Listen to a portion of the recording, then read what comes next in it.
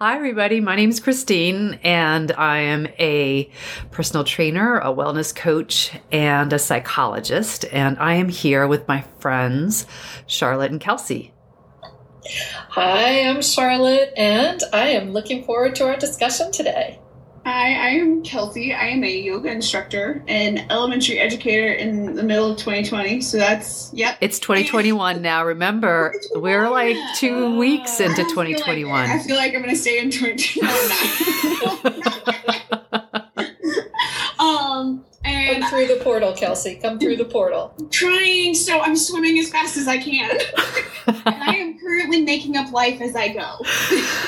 Oh, welcome to Outrageous Wellness. Today, we wanted to talk about Jungian archetypes because they can be a great tool for thinking about wellness, thinking about who we are mentally, spiritually, and from a soul perspective as well. So, Carl Jung was a psychologist who talked about, he differed from Freud in that he hypothesized that we had this collective unconscious that we are all a part of. So we consist of our self, and our self has conscious and unconscious elements. And in the unconscious, we have our shadow, which are all the parts of ourselves that we deny, that our conscious self denies. And then there's the anima and animus, which are the male and the female parts of our masculine and feminine parts of our personalities.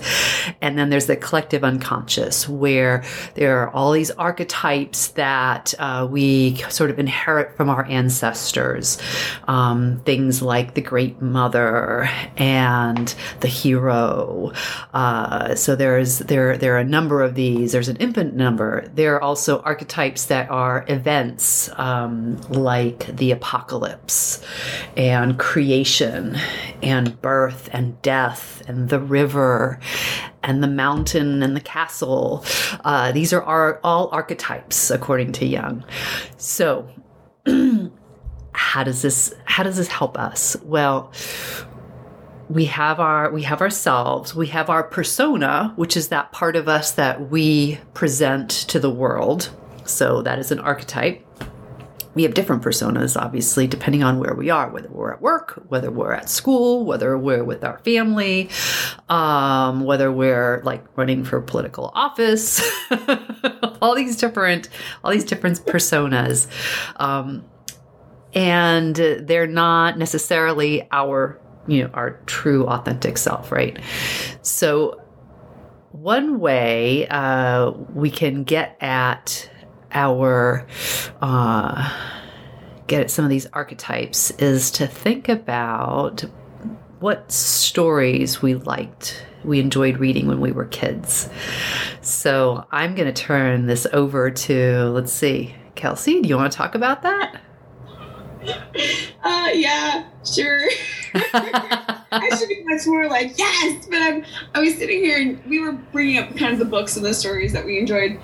But then I remember we kind of, prior to this, got into this conversation of like Disney princesses, and I am the girliest of girls. And not in a way where I'm like, I want to be like pretty, but it's more like I want to be feminine. And I love the idea of that. So I loved my Disney princesses and I enjoyed my Disney princesses. But the Disney princess that I enjoyed the most was probably the least feminine, which was Mulan. And can we even consider her like a princess? But she was like a badass warrior, storyteller. And so I always enjoyed that concept. And stories that I loved was always these representations of women who were feminine, but also powerful. And I loved that concept. And I enjoyed how that played out. Now it made me have some disdain for some other characters that played out, but we could talk about that. The more traditional Disney princesses, maybe? Yes. I like being able to do things on my own. And so when somebody does something for me, it makes me mad. So it made me mad for some of those Disney princesses that were not quite independent, as we could say. Yeah. Got it. Charlotte, you want to take this on? Yes. I think it's fascinating, Kelsey, that it really is fascinating about the feminine and, the fact that you resonate with Mulan. But I know before we started the podcast, Cinderella was really, getting under your skin. Because she's so feminine. Am I allowed to cuss? Can I cuss on this one? Of course you can. Get the fuck up, girlfriend! Get off! Like, you are bad, bitch! Like, handle it! It just upsets me for her because I feel like in my shadow, in my oh self, no! Hold on. Oh, no. I just lost a bunch of what you just said. I'm so sorry. So just start talking again, and I will edit that silent spot out. But I don't know if we actually got your. Come the fuck on, girlfriend. There you go. Bitch, like, you can handle it. And so I think there's just this aspect of my own reality where I think I used to, and if we're talking about our own personas and how we viewed ourselves, we definitely could have victimized myself in the past, and that might be why I don't like the fact that she's victimizing herself, and I would rather be Mulan. And I think there's always that part of us where we're like, oh, I don't really enjoy that piece of myself, and so I was just like, step up to the plate, Cinderella. Like, come on. Yeah, and you know what else is interesting about this discussion is that, and I will get back to the story that I liked is Snow White, for a variety of reasons. However, Christine, I think that you had talked about the anima and the animus, right? So, how I would turn it back over to you to talk about that, but. The stark difference between Cinderella and Mulan and the anima and animus is very interesting, I think. Oh, definitely. And the story that I liked growing up was Alice in Wonderland. And my dad had read that to me when I was really, really little. And it made a big impression on me. And the funny thing about Alice in Wonderland is, she's adventurous too. She's adventurous and inquisitive, and all of these things. But then she's also running around doing all this stuff and not getting anywhere, right? in this absurd world. So there's something about trying to make sense of an absurd world that has been a very central part of my life, I think. So, and when we talk about it's interesting because when we talk about the anima and the animus, so for us as women, it's the animus, which is the masculine part of our personality, that is part of that collective unconscious.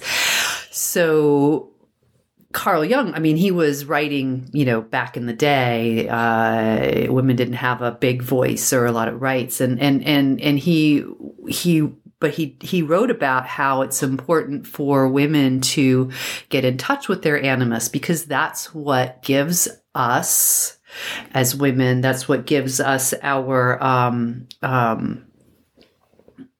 word finding difficulties. Help me out here. It's what allows us to, kind of step up to the plate and be independent and to have a voice. So he definitely recognized that as something important that women need to embrace in order to really become our full selves and to step into our own. There's a story that I'm thinking about. It's not an actual book, but there is a story I'm thinking about right now, a movie that kind of is about that animus and kind of not, where it plays into that feminine piece, but Legally Blonde. Yes.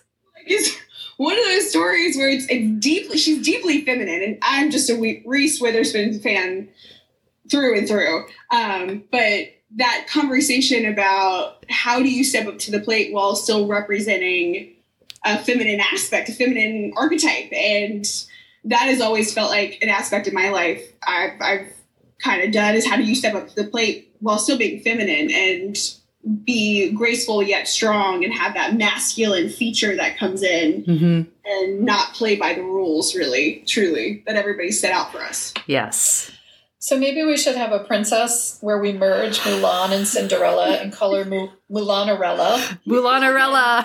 And we should just really do like a badass bitch, you know, in a house with other women who are trying to keep her down and see what happens. But it's like the women that are keeping poor Cinderella down. I mean, I don't like that. We shouldn't be pulling each other down. We need to be lifting each other up. And exactly. I don't know. I've just been noticing this lately, though, because I'm 26, but it felt like when I was 18, 19, there was still that competitive edge with females. And now as I've moved into my 20s and now I'm in my mid 20s, it feels like now people are starting to lift each other up. Like females are lifting females up and saying, you know, your story is valid, who you are is valid as a person. And it's very interesting if we're talking about a collective unconscious, how we've gone from this competing kind of mentality to everybody's beautiful, everybody has something to give, everybody has something to offer, and to lift voices as opposed to suppress. And that for me is a very exciting thing that's happening right now, and that I'm going to latch on to, because the world is a madhouse right now. So I'm going to latch on to the goodness of it all, right? There's a little crazy going on right now. Just a scooch, you know? Like, what do you mean? What do you mean? What's crazy? Everything's normal. What even is normal anymore, right? I know. So, So Charlotte, why don't you briefly talk about your Snow White, and what she means to you, and then we can kind of synthesize this a little bit and we can give people listening to us some ideas for how to explore for themselves. Excellent. Yeah. So Snow White, I love Snow White. I mean, she was so cute and she had dark hair. For me with dark hair, that was fun. And she ends up being ostracized from her family, her town, because the queen is jealous of her. And so she goes off into the woods, and the person that the queen wanted to kill her, just, you know, she begged him, don't do that. And he let her go off in the woods. So here she is. She's decided to leave this bad situation. She's in the woods, and she's on this magical journey, and she makes friends with animals, and she really comes into her own. And I'm the youngest of 4 kids. So when I was young, that was really appealing to me, to kind of be off on my own. And then she meets the dwarves, right? And she's got these 12 little people, and they love her. Oh, there's 7. Why did I think 12? 7 dwarves. Oh my gosh. That is really weird. We will explore that at a later date. Exactly. Kelsey needs to tell me what 12 means in my astrological chart right now, today. That's the house of the unconscious, which has to do with what we're talking. See? Oh my God. All right. So anyway, and then, so she just has this great adventure.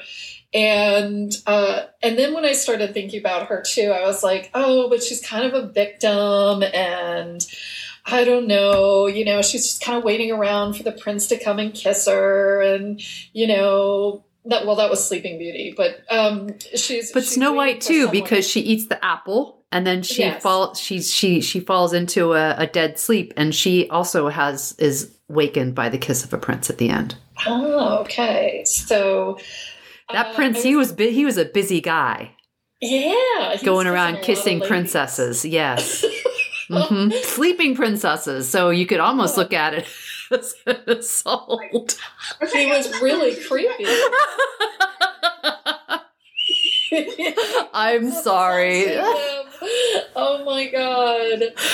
So all of our Disney princesses. Sorry, go ahead. I'm so sorry. Yeah. No. And anyway, so then I was getting really down on her after talking to Christine about Snow White. And then Christine reminded me, there were so many good parts of her, like that she loved animals and that she was exploring. And it was just really fun to think about, okay, what are the positive attributes of the fairy tale that I really enjoyed, and how I feel about the archetypes, the going back to young, and what were some of the challenging things, and looking at that as self, persona, shadow.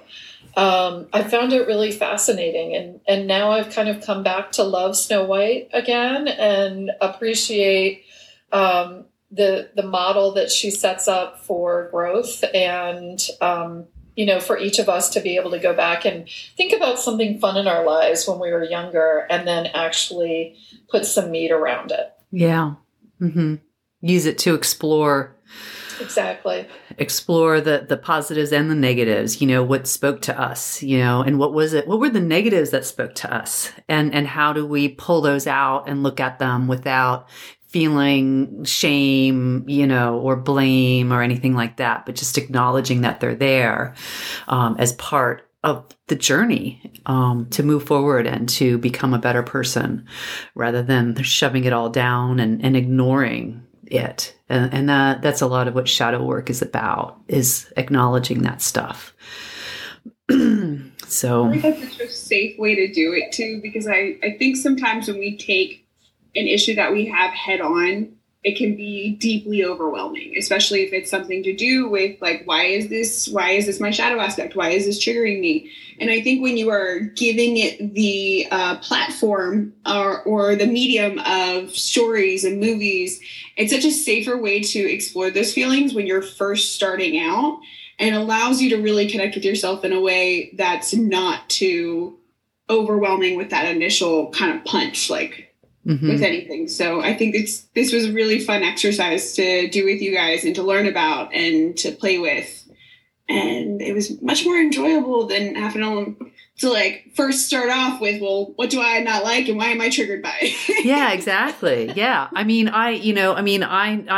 know, just from people, saying to me, I'm always doing something, right? And people are always like, why don't you ever sit down and just, rest? It's like, well, I'm being Alice in Wonderland. It's like, I'm just going here, going, because eventually I'll get somewhere if I keep doing stuff, right? But maybe I need some direction. Oh boy. I think the thought too, because that whole Mulan thing, it's no wonder I get imposter syndrome sometimes. Let's just dive into that. Yeah. That's hysterical. So really nail down what you enjoy, and also parts that bother you. So deeply appreciate you bringing this up, Christine. That was such a beautiful way for us to play with that. Good. I'm glad. I thought it was fun. And I hope that, anybody, listening to this, feel free to reach out to us if you'd like to talk about exploring this more. And it was really fun. It was great. Thank you, ladies, as always. Thank you. And we'll see you next week. Okay. Bye. Bye. Bye.